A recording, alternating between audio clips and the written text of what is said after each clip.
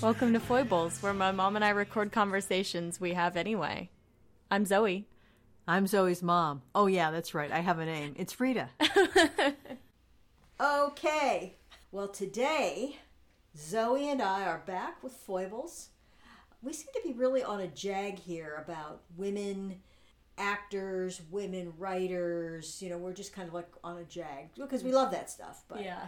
Women in culture, what is feminism, what isn't feminism. But we did spend a lot of time on Rudolph Valentino and Errol Flynn, so yeah, we'll get back to our beloved men. I keep wanting to do a Basil Rathbone, little teaser there, something like that. But anyway, so we're going back to talk about Jaqueline Susann, who's someone that I would guess that people say under 45 maybe don't really even know who she is. It's just so interesting how these things work in culture. Jaqueline Susann was one of the, if not the biggest blockbuster authors of the 1960s and early 70s that existed. I knew her name. I knew who she was, and I was a kid. So her writing and her subject matter was not appropriate for children. But I knew of her through the culture, through talk shows. She was everywhere. And now nobody really knows who she is that much, unless you're a real movie aficionado. Or I certainly didn't. Yeah. So she's her most famous work is Valley of the Dolls. She wrote a few other novels, and I think the big question here is she an author in the lineage of a Jane Austen or George Eliot? We did not talk about this piece ahead of time, so we'll see what comes out.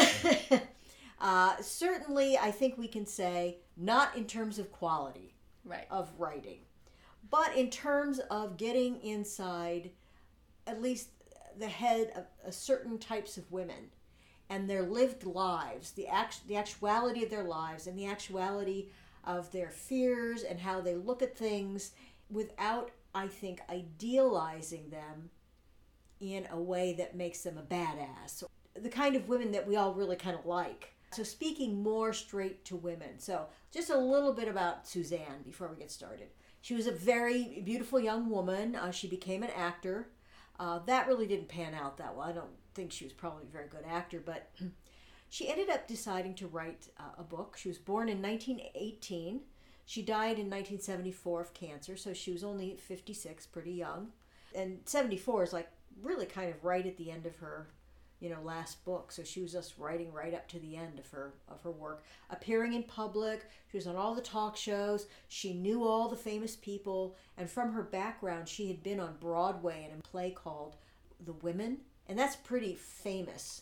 Claire Booth wrote that play, and it's really about, I don't like it because it's all about these sniping women and then fighting over this man and their fears about their looks and a lot of that stuff that's just so annoying and old, but yet not untrue in certain ways. So it was filmed in the 1930s, and it had Joan Crawford was in it. Norma Shearer was the main woman in it, and it was a big hit. And then they wanted to remake it recently. There were a lot of women, powerful women, were trying to get it made to work together, and then never went beyond that. So you can say they weren't that powerful. If it had been Clint Eastwood and Tom Hanks doing The Men, I'll bet it would have gotten made, frankly. I'm sorry, I have to say that, but I think it's true.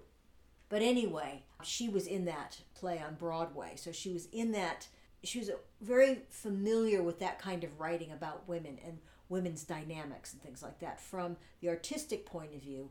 Plus, she also knew a lot of famous people, even before she became famous herself. She knew about actors and their life behind the stage. She appeared on TV, so she knew about TV performers. She knew about movie actors, and these show up in her books. Her books always take place in the stage world, Hollywood, the publishing world. Modeling. So these are all things that she did. So she knew them from the inside. And so basically, Susann was a commercial writer. She was all about making a buck. And frankly, we tried reading Valley of the Dolls. It was terrible. Yeah, the writing, bad. You do get this sense, especially from watching the movie adaptation, that she could have been kind of like vivacious and even witty in terms of conversation. She was. You could see that. You could see that in the talk shows. So she's definitely intelligent, but her writing sucks. Right, and I don't think she really cares. She probably threw it off. She wasn't trying to sit down and craft a sentence. She was thoroughly a commercial writer. She wanted to write something popular. But she also wanted to write. I give her this integrity. She wanted to write something honest and true based on her experience to what she knew, and she also knew that would sell. That's part of what makes it interesting, is that the subject matter is often so pulpy, so salacious. There's lots of drugs, there's lots of sex, there's lots of famous people and things like that, but they are real. And so then it adds a little bit of poignancy at certain moments, because it's not just made up potboiler stuff. Right. It's based on things that were really issues at the time, such as abortion. And at this point, abortion wasn't legal. So there's that issue. Will come up against like breast cancer, things that just depression and right. drug use and things like that too. Right, yeah. And ambition and all these things, exactly. Sexual politics, yeah. See that a lot. So basically, Susann got writing in the mid-50s. She published a couple novels, one called Yargo, which was a science fiction novel. We have not looked into these two because it doesn't seem to be worthwhile. And then she did one called Every Night Josephine, and that came out in 1962. And then she ended up finally publishing her masterwork, shall we say, which was Valley of the Dolls in 64. And then she followed up with her next novel, The Love Machine, in 69, and her final novel, that the last one she published right before she died practically, was Once Is Not Enough, in 1973, and she died in 74. Or she would have just kept going. And she certainly kept working all the way up to, as long as it was absolutely possible, she did that. And so we've watched most of the movie adaptations of the final 3 novels she wrote. Do you have a sense, so The Valley of the Dolls is absolutely her most famous movie. It's the best movie that was made that we saw, the best of all that. Was it the most popular of her books, do you think? Well, all 3 of them were bestsellers. Okay. All 3 of them went onto the bestseller list. But I would say Valley of the Dolls is the most enduring. It's one that's still referred to today. People still know about it. Yeah. And I think primarily, actually, because that was the best movie. Because the movie, yeah. And when I say best, I kind of mean in quotes. Best. It's a good bad movie. It's a pinnacle of camp. Yeah. It's a cult movie. Yeah. Yeah, and it's interesting. It's engaging. It'll keep you watching. I did want to say one more thing about Susann before we get into her themes, because she does write a lot about women being needy around men, and getting dumped, or not the man refusing to marry the woman, or just this neediness. I would like to point out that she was married to the same man from 1939 until her death. So that's about 25 years. And so a solid marriage. And she was a superstar. And he was okay with that, with her being a superstar. So we can, without reading further into her life, we can surmise that maybe she had some stability that belies what she's writing about. So she's not necessarily just writing how she is. Right. She's just she's exploring it. Yeah. Right. Exactly. And who knows? Everybody has insecurities, but I just wanted to point that out. And did she have any children? No. And she was totally a career woman, and that's what she wanted to do. I would like to say that Jaqueline Susann, I think the women, really the women in her story on a certain scale, were independent, sexual, even highly sexual, ambitious in the extreme. Women who were faced with, I hate to say it, guys, I'm so sorry, but I gotta bring it, the patriarchy, the patriarchal systems that keep the girlfriend down, where a woman goes in to apply for a job who has a college degree, and they think, well, you can be a secretary. Pretty enough. Yeah, you're pretty enough to be a secretary. So that's your credentials, not the fact of what your actual skills are. Or saying, well, gosh, you have a college degree from an Ivy League school. Maybe we, like any man walking in here, we'd consider you as a junior executive. Mm-hmm. So we don't see that happening in her books. We see probably what the real experience was, is, okay. Or, gee, you're really pretty. The only way you can make it is as a model. Mm-hmm. Or, okay, you can sing. So, you can be a performer, and that's a way into success. So let's start out with Valley of the Dolls, because that's really where we see actually all of her themes kind of come together. It's a fairly complicated plot, so we'll try not to belabor a whole bunch of detail on the whole thing, but it's really a triptych. There are 3 women. They do end up being friends. Anne is a New England blue blood who wants to get out into the world. She wants to get out of this stifling environment, and she goes to the big city, New York, where she meets like an Errol Flynn kind of character. It's supposedly a hot publishing guy, and she works in the publishing world, but then she gets discovered as a model, and she becomes an internationally famous model, and so now she's super successful. And then there is Neely O'Hara, played by Patty Duke in this particular version, who is a dynamite talent. She's kind of like, I think she's kind of based on like Judy Garland in terms of the fabulous voice, the intense emotionality, the kind of erratic insecurity, but she's... The drug abuse. And the drug abuse, yeah. She becomes a star on Broadway and a star in Hollywood, and then she just completely falls apart. And finally, the third character is Jennifer. Very interestingly, she's only seen as a body, a beautiful body with large breasts and blonde hair, and she's tall. So she's a model. That's pretty much all anybody thinks she's good for. And what we learn about her is that she's pure of heart. She's intelligent in terms of practicalities, in terms of seeing things as they are. She has emotional courage that, in particular, the other 2 lack, and a steadfastness. And she's played by Sharon Tate, which is doubly tragic. And if you couldn't just surmise from that, she's sort of the Marilyn Monroe of the film. Yeah, kind of. Except her personality, her character isn't anything like Marilyn Monroe. Yeah. Because Marilyn was extremely erratic, and see our podcast series on Marilyn, but she was very ungrounded and very, very damaged. And this woman is not. She's grounded. She's sincere. She's steady. I guess I mean more of the role that she's put in and what's placed on her by everyone else in terms of being like a beautiful bimbo that's sort of sexualized beyond other women. Yeah, we even see one element in the, or one scene in there where she's doing like a Vegas showgirl thing, and the guy says, he puts his hand up to cover her face so that he can, make a judgment because he doesn't want to see her face, because who cares about that, right? So there are these 3 women, and they come together. They end up meeting each other and forming a friendship, and a lot of shit goes on. I don't even kind of want to get into the details of things. No. But basically, they all have sex outside of marriage. They all are seeking their own ambitions in their various ways, and I think a lot of what comes out of the movie, which we have discussed, is the fact that, is this feminist? Is this regressive trash? Because the women there are worried about their looks. Well, Anne isn't worried about her looks because she's always perfect.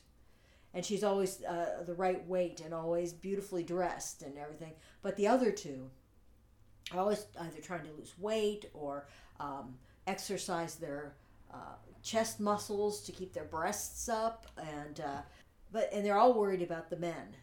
Is he going to marry me? Or he married me, but now I find him dull, or and then how to keep his attention. How do I keep his attention? And that can be fairly grating on our ears today. Also, in a way, it's interesting because each of them have their own experiences. And although Anne is perfect, and the New England blue blood, you get a sense that she kind of feels she wants to have sex with this guy named Lion. She wants to have sex with Lion. He says, I want you, but I'm not going to marry you. And then she keeps wanting him to marry her, and she keeps bringing it up. And it's like this really old, annoying trope. But Is that anti-feminist? I don't know. I think the other piece of it is, so it is about women and their careers. They're all working until, presumably a couple of them might choose to not work in a family if they get married. But it's all about their careers, and thus it's part of that shift away from just like the traditional narratives of women in the home. And yet they are so preoccupied still with their station and with men and everything. And it's a very consumerist era. So that's something that we could talk more about later too. But, Yes. I'll try not to get too much on my Marxist soapbox. But basically, the sort of the question of like, is and what kind of feminism is possible in a consumerist society?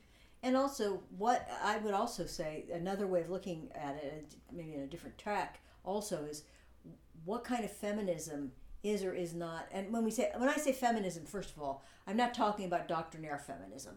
I'm just talking about women being equal, women being able to live a life without being dictated to by the patriarchal structures, like saying, oh, we can tell you what to do with your body, or that's just generally what I'm talking about. Within the capitalist world in which we live, the questions of agency, consent, things like that. Right, exactly. Which are necessary for us because we are just people that live in this world. Right, and that's for everybody. But we're talking specifically about women and so we're not talking about that for other groups or configurations of people in this case. That's why I'm using feminism, just to distinguish that.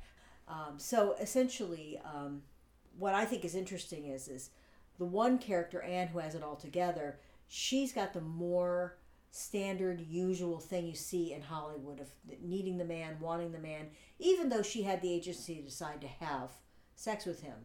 And then ultimately what she does is she goes, well, you're not going to marry me? Oh, I'm not going to have sex with you anymore. So they break up because she doesn't want to continue in this way. So there we have, that's a lot like real life.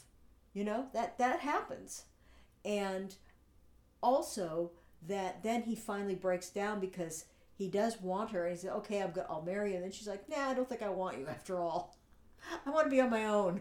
It's very interesting. She takes the old thing about, need me, want me. The kind of woman who, not that she was doing this, but the kind of dynamic where the woman's like calling to see if he's home or what's he doing, kind of stalkeriness and neediness and flipping it. And then on the other hand, she goes back to her hometown and decides there's no place like home. I want to go back to the old conservative values of the solid life and the family home and the church picnics or whatever. Yet at the same time, she refuses marriage with this guy. So that's where Susann is smart. That's where she is good with her writing and her character creation. Even though writing it up is terrible, she really creates I think, characters almost worthy of a George Eliot. I wouldn't say that. I wouldn't go that far. Okay. But I kind of think so. Just because of the predicament they get in, and it's always a complex thing, and there's also always these contradictory facets to what happens and why. So, okay, maybe not. That's how I feel. Because it is, it's like a Dorothea in Middlemarch or whatever. There's this woman, she seems to be one thing, and then she goes, I'm conservative. Okay, now I'm going to get rid of all those old tropes in the church and the old family and the getting married to the boy next door and and my Ivy League education, and I'm going to go to New York and I'm going to be this free woman. And then she does that, and then she falls into the old pattern of being needy to this man while she's an international superstar model. And then she goes back to her old town and says, I'm going to start going to church again. I'm going to go to the picnics. She's not necessarily going to marry the boy next door. She's indicated she's not going to marry anybody. But she moves back into the family home. She takes all of that back up again. She's dressing back the way she did in the conservative, pearl clutching or the pearl and the sweater kind of stuff again. And then, but But at the same time, she doesn't go the conservative route of finding a husband to get married to validate herself, because she's found her own validation in saying, I'm going to be independent, which does not comport with the environment she's gone back to live in. And so I think that tension that Anne ends up experiencing when she makes those choices requires her to be a very strong, go from being maybe a staid, fairly grounded, but rather conventional character into being actually a very quiet revolutionary. And then on the other hand, there's Neely O'Hare, who is the Patty Duke character. Hilarious performance by Patty Duke. Yeah. Patty Duke. This is the only character whose name I remember. Yeah. Well, yeah. How can you forget? Because she screams it 50 times during the movie. Neely O'Hare! You can't forget it. No. But Patty Duke was actually pretty embarrassed about her performance, and she did kind of, shamefacedly talk about it later in her life. But it's magnificent. I mean, it is. It's overwrought, and it's crazy, and it's camp, but it's a fairly magnificent eruption. She's a little bit more straightforward. She's poor, benighted, young, great talent who ends up on the slide downward with her drugs. The pressures bear on her too much, and I don't know whether she's too sensitive to them or she just becomes kind of a shitty person because of all the resources and attention and everything she gets. Maybe a combination. But... Well, I took it to be that she came from a not very good background where she didn't have like good parents and was not supported or stable or whatever. Yeah. And so then when she started she was getting everything she wanted, but she was also having huge pressure put on her to perform, that she couldn't hold that because she didn't have the inner character built up from being nurtured and supported throughout her life. And even though she had a husband who was very supportive and everything, it didn't heal her. It didn't make her okay. It didn't make her feel okay. And a lot of people go through that. They go, I got everything I wanted, and why do I still feel horrible? Totally. And had I only known, kind of thing. So she plays that role. And then the Jennifer role, played by Sharon Tate, she's very interesting. She has no desire, no ambition to be anything but a wife and a mother. She's driven by her mother, who constantly denigrates her looks and everything just over the phone to her. But you get the sense that she's supporting her family, I think, financially initially. And her mother's like a stage mother. So she's driving her. It's her mother's ambition that's driving her. Yeah. And she's very sweet, and she wants to be a good, dutiful daughter. And so she ends up following this career path that she doesn't want, that ultimately leads her into porn and performing mostly really softcore European style porn. She needs the money. She's really a martyr, and she marries a man who then becomes Huntington's chorea, which is a genetic disease. And his sister had been, for some reason without telling anybody, it doesn't make any sense, his sister had been like driving women away and sort of keeping him on a short leash money-wise because she's trying to save up because she knows he's going to develop it. It's like almost certain, because it's one of those things where if it's true, if it is in your family, it's like you have a 50-50 chance of developing. And it's a horrible, horrible disease. And so he does develop it. And so he's a man. He wants to have a family. He wants to have, agency too. And so he runs off and he marries Sharon Tate's character. And the sister never tells anybody. I mean, they might have behaved differently had they known. Right. That's very weird and annoying. Yeah. But anyway, so she marries him, and then he goes down with the disease. And so she needs to get a lot more money, which is why she ends up going into these porn movies in order to pay for his care.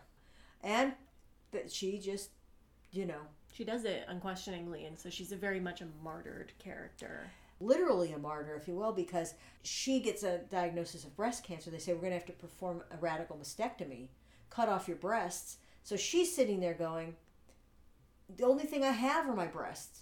That's the only, there's no way she could have been making these porn movies or making money the way she knows how, with the skills she has, with no breasts. And because she doesn't have any education. and she can't get any education in the time she would need to get it to make enough money to take care of her husband. So it's, rather than sapping their savings, she ends up killing herself so that be taken care of for the rest of his short but sad life. By far the most tragic part of the movie. It is, and she plays it well. I mean, I think that's the only one where I really feel sad. Totally. You know?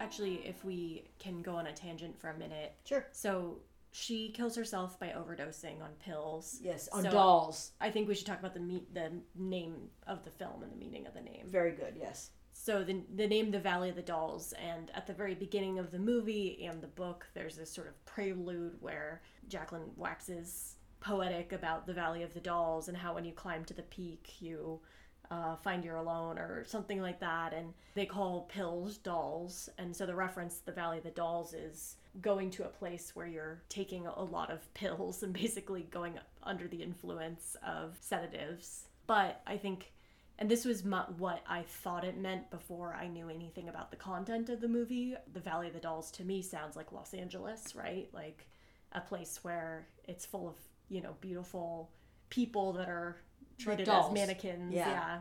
And I'm sure it's probably slang that was maybe going on in the world that Jaqueline Susann lived in, because I'm sure she knew a lot of people who took these types of things, because we see behind the scenes of a Broadway show, we see into the publishing world where Anne is working, and we also see in the movie industry where Neely ends up in the movies, and we also see in the sleazy kind of liminal side of the porn industry. We kind of get a sense of what it was like. Now there's another character who's very important, a woman, again, talking about this feminism. And she's an old school woman. She'd be somebody who would have been like a Joan Crawford or whatever. Her name is Helen Lawson in the movie. And she's somebody who, since this would be the 1960s, she'd probably be around 50. So this is a woman who potentially would have been at the very end of the silent era, maybe, old-time Hollywood. They were going to cast at the time Judy Garland in the role, because Judy was a little bit older, and she looked a lot older than she was, and she was a powerhouse talent, which Helen Lawson was supposed to be a great singer. And unfortunately, you actually can see this in the extras. They did some screen tests with Judy with her outfit, and this is fairly shortly before she died, and if you want to cry, she is so thin and so weak. And she's trying, to be Judy Garland, but she can barely stand up. She actually kind of wobbles and almost seems like she's going to fall down because she's just so weak. And so they had her wardrobe done and everything, and it ended up that they said, we just can't use her. So they got an actor named Susann Hayward instead, and Susann Hayward was a pretty big star at her time. She's no Judy Garland. She doesn't have the voice that Judy Garland had. In fact, I think they dubbed her singing. Yeah, that's pretty clear. Yeah, and it's fun. It's so odd because they just retailored the outfits that they made for Judy Garland and they put them on her. I mean, and she's full of vim and vigor and energy as a woman that age who's still a star at the time. Reminds me a lot of people like. I was thinking of Betty Davis, even though Betty Davis wasn't a singer. But the fact that for women at that time, coming through the 1930s and 40s and 50s, they had to be so hard in order to be able to make it, because the challenges, the sexism, the brutality toward women in trying to prevent them from having stardom and having success. And so few women made it. And you can see, if you're an aficionado of old film, you'll see these, really sparkling, oh wow, what a great, how pretty she is, or what a nice actor she is, or wow, this is somebody really kind of cool and special. And I'll look them up, and they always tend to drop out or get married, drop out of the business, or they end up, their career just kind of peters out very, very quickly, because they can't make it, they can't push through. And Joan Crawford, Betty Davis, Lana Turner, Barbara Stanwyck, a few of those people women were able to push through. But if you count up how many men do and how many women do, it's very imbalanced. So Helen Lawson is that tough as nails broad who's going to get it there, and she's going to say it, and she's going to back herself up, and she's going to get what she wants, and she's going to do what she wants, and fuck everybody else. She'll just walk right over you. And we learn this immediately when the film starts, because she's the star of the play that Neely O'Hara is in. And Neely's doing a song. She's got like one song, I guess, in the show, and they have her singing it, and everyone's going, God, she's great. She's really, really great. And Helen Lawson sees this, and she says, fire her. Nobody's going to take the spotlight from me. And so what's interesting is that you hate her for it, but then again, if she'd been all nice like that, she wouldn't have been the big star she was. I mean, it depends on what you want. And then later what we see is Neely O'Hara does, even though she hates Helen for doing it, and she thinks it's so unfair, she does exactly the same thing. She learned from it. That's another vision of femininity from an older generation that had it even harder than these women had it. If you watch this film, you have got to stay at least until the bathroom scene with Helen Lawson. And this is a very, very famous scene. You can see it on YouTube too. And Neely O'Hara, because Neely hates Helen. Hates her. And Helen, she doesn't hate Neely. I mean, she does hate her, but she doesn't really hate her. She's kind of above it. It's sort of like she has disdain for her. And they meet at this party that's for Helen, that Neely shows up, and she starts to take the spotlight. So they end up running into each other in the restroom, maybe on purpose, and they have a cat fight. And then there's a whole wig pulling thing, and Neely throws the wig in the toilet, Helen's wig in the toilet, and it's just wonderful. It's so classic. Have to get off from this ride. Gotta get home, gonna need to get hold of my pride. When did I get, where did I, how was I caught in this game?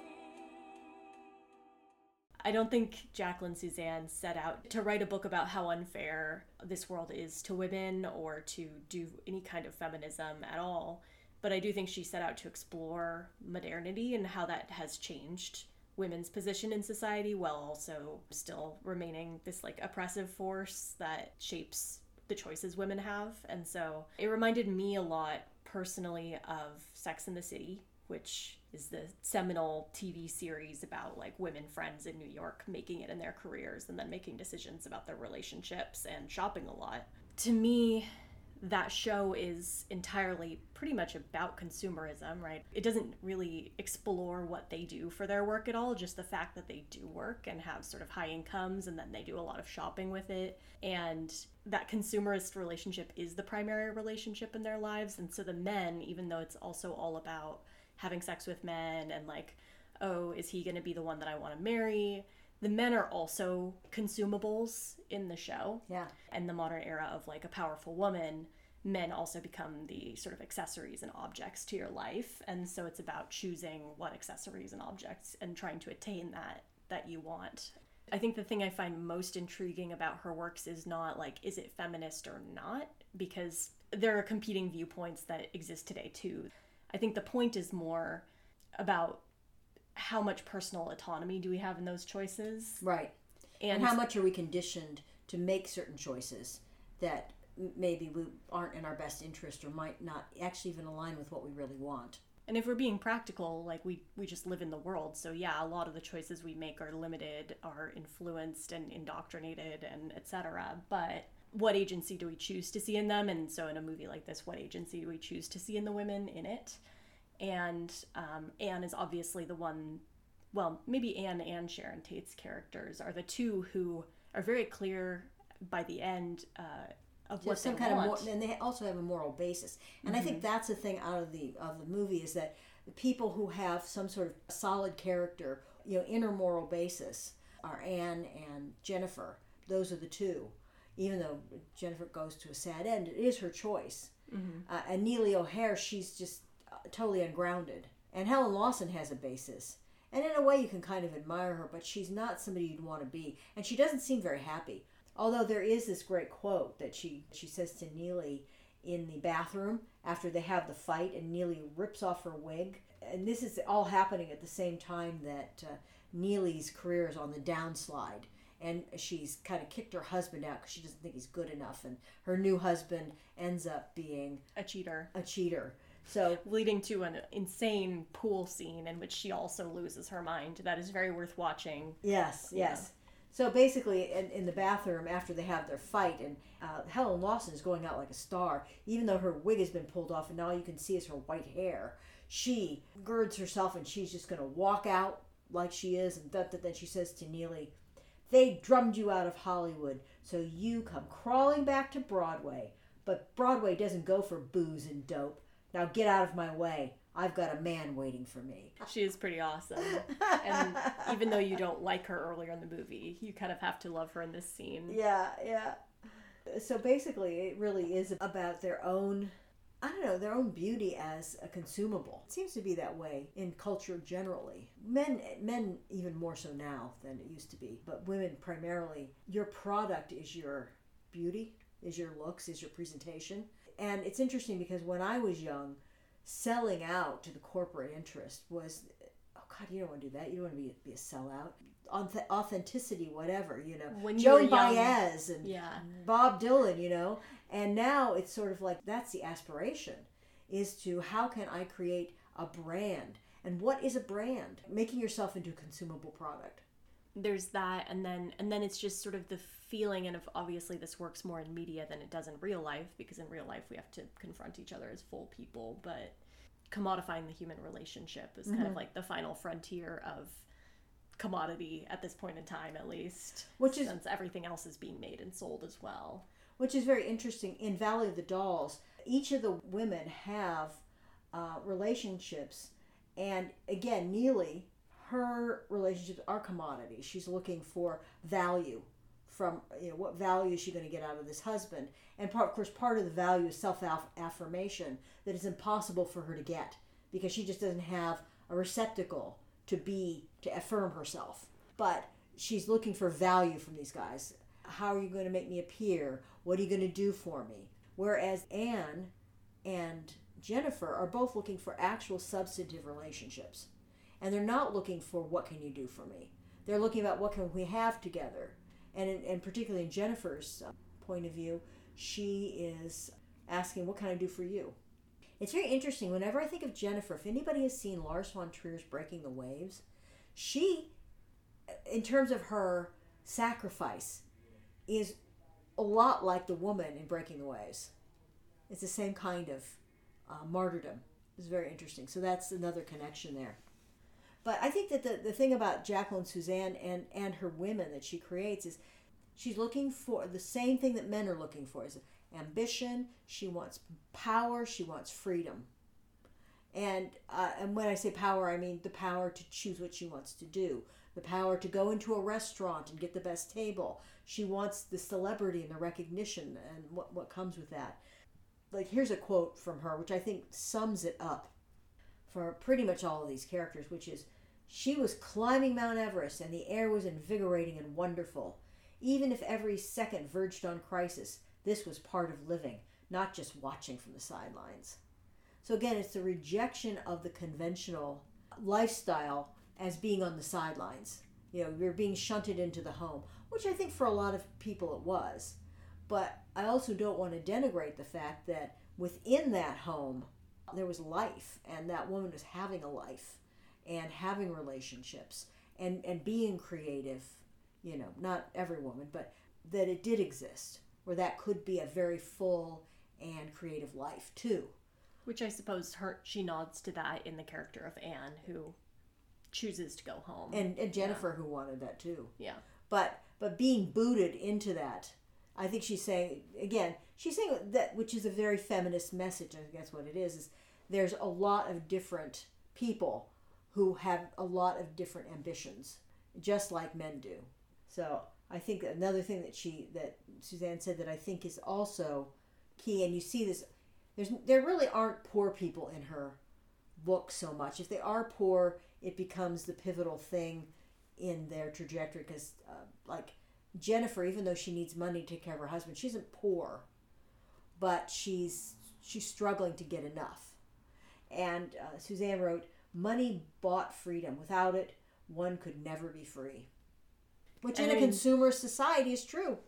She's hitting on that. I mean, I would argue that even with money, you're never free, right? Because a big piece of that is, so there are characters that get everything they want and they're still not happy. Right. So then what? So that's consumerist, but yet also has a deeper meaning. Yeah. It's kind of interesting. Because here's another point from Jaqueline, Susann. Everyone has an identity, one of their own and one for show. Again, we see that in the book, that they're each kind of struggling with what they have to produce for show. Like, particularly Anne, very obviously, as the model, I would say particularly Neely and Jennifer, because she shows them struggling with their work a lot more than Anne does, It's easy for Anne, yeah. Yeah. She never seems to get overworked or struggle for money like Jennifer, or have to take a shitty role like Jennifer and Neely.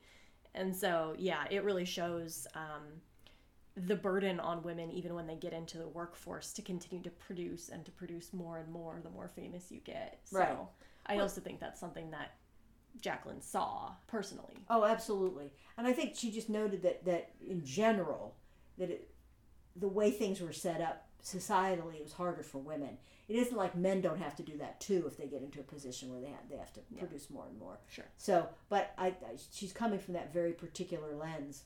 And she's coming in at the time when women are starting to do this more and more. Right. And it was believed that they couldn't do it. And they didn't know how. And they also didn't have a lot of the resources. Because again, I don't even know if I think birth control just come on the scene. So that was like amazing. But abortion wasn't legal. In the 60s, women couldn't, like a single woman couldn't just buy a house, because she couldn't get credit unless a man would sign. And so they were held back by the structures, like the financial structures, even that actually had no basis in like reality, but were put in place to keep, just like redlining was put in place to keep non-white people from having the freedom to be in certain areas. And here's another quote from Jaqueline Susann. I'm just going to sprinkle these throughout. "A man must feel he runs things, but as long as you control yourself, you control him." Walks the man called Robin Slow. He will always walk alone.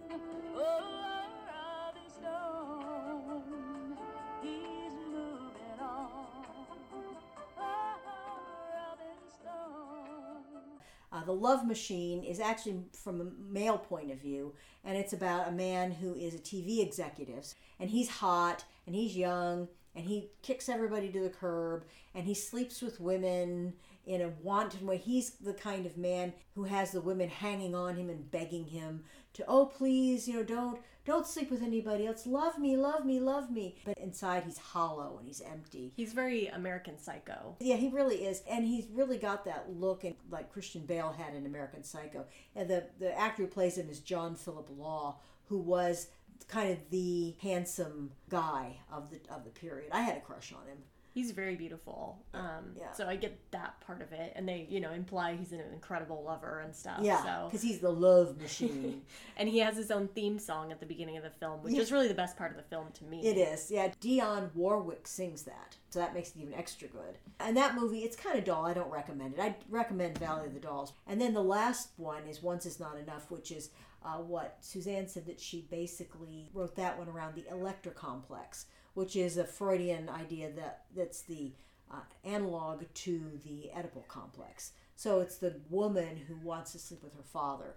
And she makes that pretty clear. Oh, right away. And Kirk Douglas plays the father, and an older Kirk Douglas, so he's really not hot anymore. And so this Deborah Raffin, who was a model at the time, I remember she kind of made a splash for a few years because she'd been on all these covers, and now she was acting. And so she's like sleeping with all these gnarly old guys. We're talking 30 years or more older than her. I mean, not in real life, obviously. But I think she falls in love with one gnarly old guy specifically. Yeah, but she wants to sleep with her dad. Yeah. Come on. We all know. I mean, she makes it obvious that he's kind of a substitute for her dad. Yeah. Jaqueline Susann makes it obvious. So, and that one's really quite dull, and we couldn't even get through it. So those are her works. It's hard to say that the second two films don't match up to the source material because Susann is not a good writer. But Valley of the Dolls, the book is not good, but the people in it are interesting and the situations are interesting. And when they made the film, they really made the most of that. Yeah. And it 100%. Is pulpy, and but it's juicy too. Mm-hmm. But I will have to say that when Jaqueline Susann saw Valley of the Dolls, she hated it. She hated that movie. Which is so funny because it also seemed pretty faithful from what we read of Valley of the Dolls to her novel. Yeah, I mean the dialogue was taken straight out of the book pretty much, and I don't know. Yeah, so it's really interesting. Maybe she didn't like who was cast in it, or I didn't find anything. Melodrama of it, maybe. Yeah, I didn't find anything specific. So, but not that I went in a deep dive. Maybe she was just confronted with the sort of banalities of her work, which are also there, and didn't like seeing that. Right before Susann wrote this, there was a book published called Sex and the Single Girl, and it was written by Helen Gurley Brown, who was the editor and the dynamo behind Cosmopolitan magazine. She's the one who created the Cosmo Girl. She's the one who made it a lifestyle magazine for women on par of like maybe what Esquire was for men. Kind of like really speaking to what the modern career-based young woman wanted. And sexual young woman. Yeah, and sexual young woman, absolutely. Versus, say, like, Good Housekeeping magazine, which would have been for the young matron or the woman staying at home. This was for the woman who's out there making a career, who wanted to get what she wanted out of life and live an exciting, full, active life, including, potentially, if she wanted to, sex. And it's interesting because this book was huge. And it was one of those things that kind of disrupts the cultural conversation and is kind of explosive. And it's so interesting because it came from the establishment. Because Cosmo wasn't an underground magazine or anything. It was a standard publication like Life magazine or whatever. But she brought this kind of revolutionary energy. And she didn't mean to be feminist, but there really was a feminist push to what she was trying to write.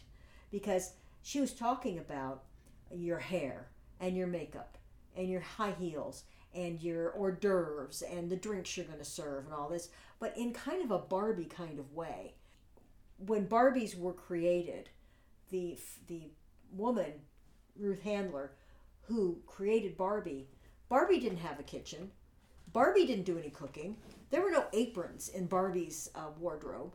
Barbie was a hot, young career woman getting out there, driving her sports car, wearing her little suits to work, being highly fashionable and beautiful and kicking ass and doing work. And Barbie really is that kind of kick-ass career woman that actually became a trope. And Ken, of course, is the arm candy. And I remember as a kid, I had one of the first Barbies. I had the one with the dark curly hair, and there was no Ken. And then finally there was a Ken, and you're like, what do I do with Ken? I don't even know. He doesn't have good clothes, That's funny. And so that was Barbie. So she wasn't. So if she's going to have a party, she might mix some drinks, but then she'd order in her hors d'oeuvres. She's too busy to cook. And so Sex and the Single Girl was really kind of the Barbie manual. I mean, it was what Barbie wanted to know. And that's what a lot of the young women were wanting to know. How can I live this groovy lifestyle? And so she created that. And then we see this rippling throughout the culture, and you see it in Valley of the Dolls. You see it in all of these books. These women are embodying a lot of these principles from Sex and the Single Girl. And in fact, they made a film out of it, which is funny, with Natalie Wood, where I remember seeing it back when, and it's kind of like, for the time, kind of racy. Basically, she was just trying to create a lifestyle guide. She wasn't trying to get women to have sex if they don't, unless they wanted to. And it's really funny because Helen Gurley Brown, she's another woman like Jaqueline Susann. She got married to this guy, to her husband David Brown, and it's very sweet. Not a terribly good-looking guy, but very devoted to her. And they were close to the same age. They got married, And he died when he was 93 and she died when she was 90, and they're buried together. I mean, they were married for decades. So she had this one stable, loving, supportive relationship with the man. So, in a way, both these women are, in their own lives, kind of exemplars of the kinds of relationships that one might like to have. One of the things I think is very funny, Helen Gurley Brown, she was very sex positive. And she was sex positive for all kinds of people, not just heterosexual people. She mentored a lot of people of non-heterosexual preferences and non-white people. She looked for talent, and she was really happy to nurture that.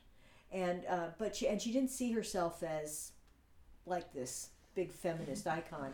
And so when her book came out, you can imagine how the male press particularly criticized it and made fun of it and put it down and everything.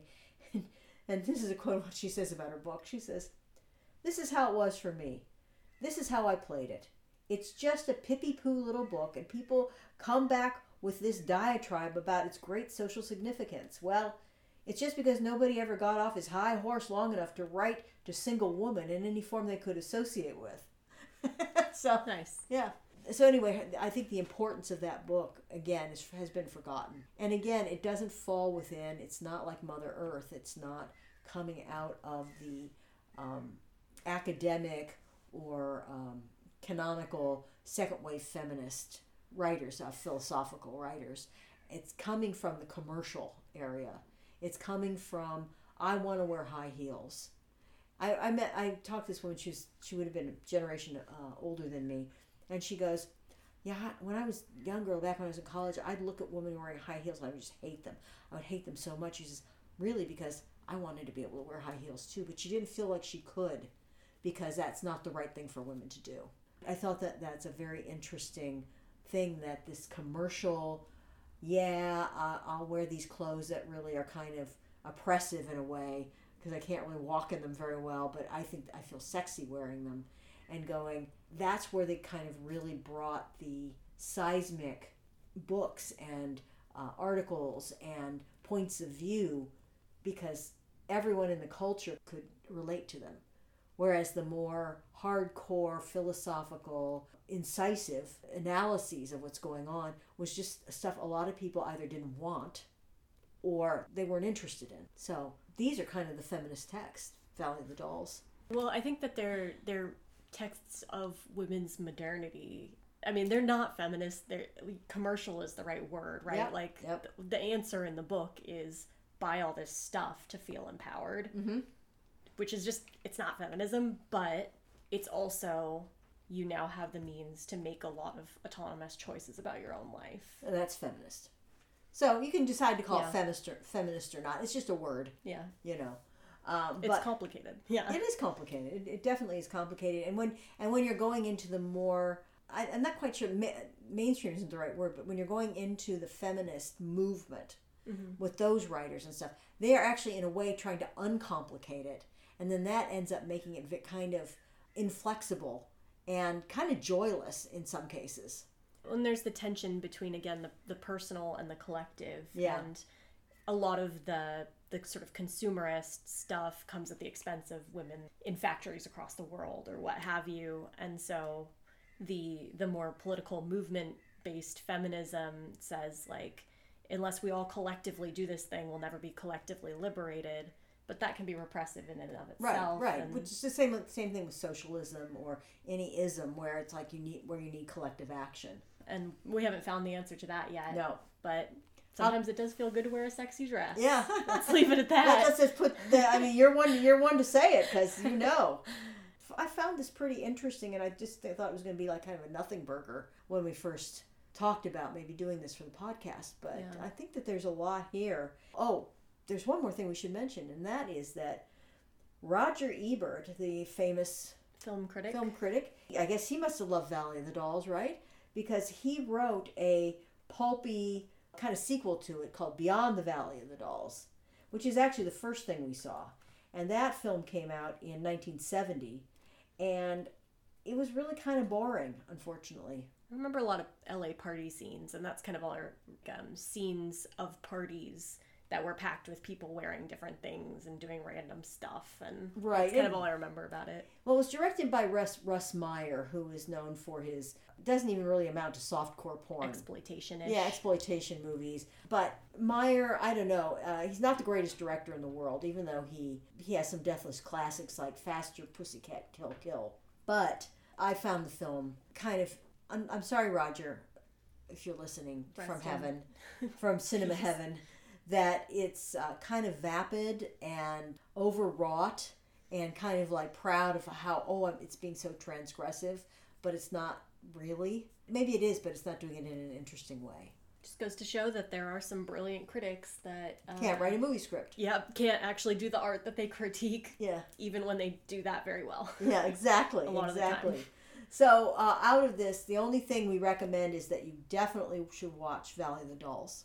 The rest of it... Take it or leave it, but check out Valley of the Dolls if you want to have more insight into a huge part of American culture and thus global culture. Exactly. All right. Take care, everyone. Bye. If you want to get in touch with us, shoot us out an email to foiblespodcast@gmail.com. We'd love to hear from you. Thanks for listening. Great.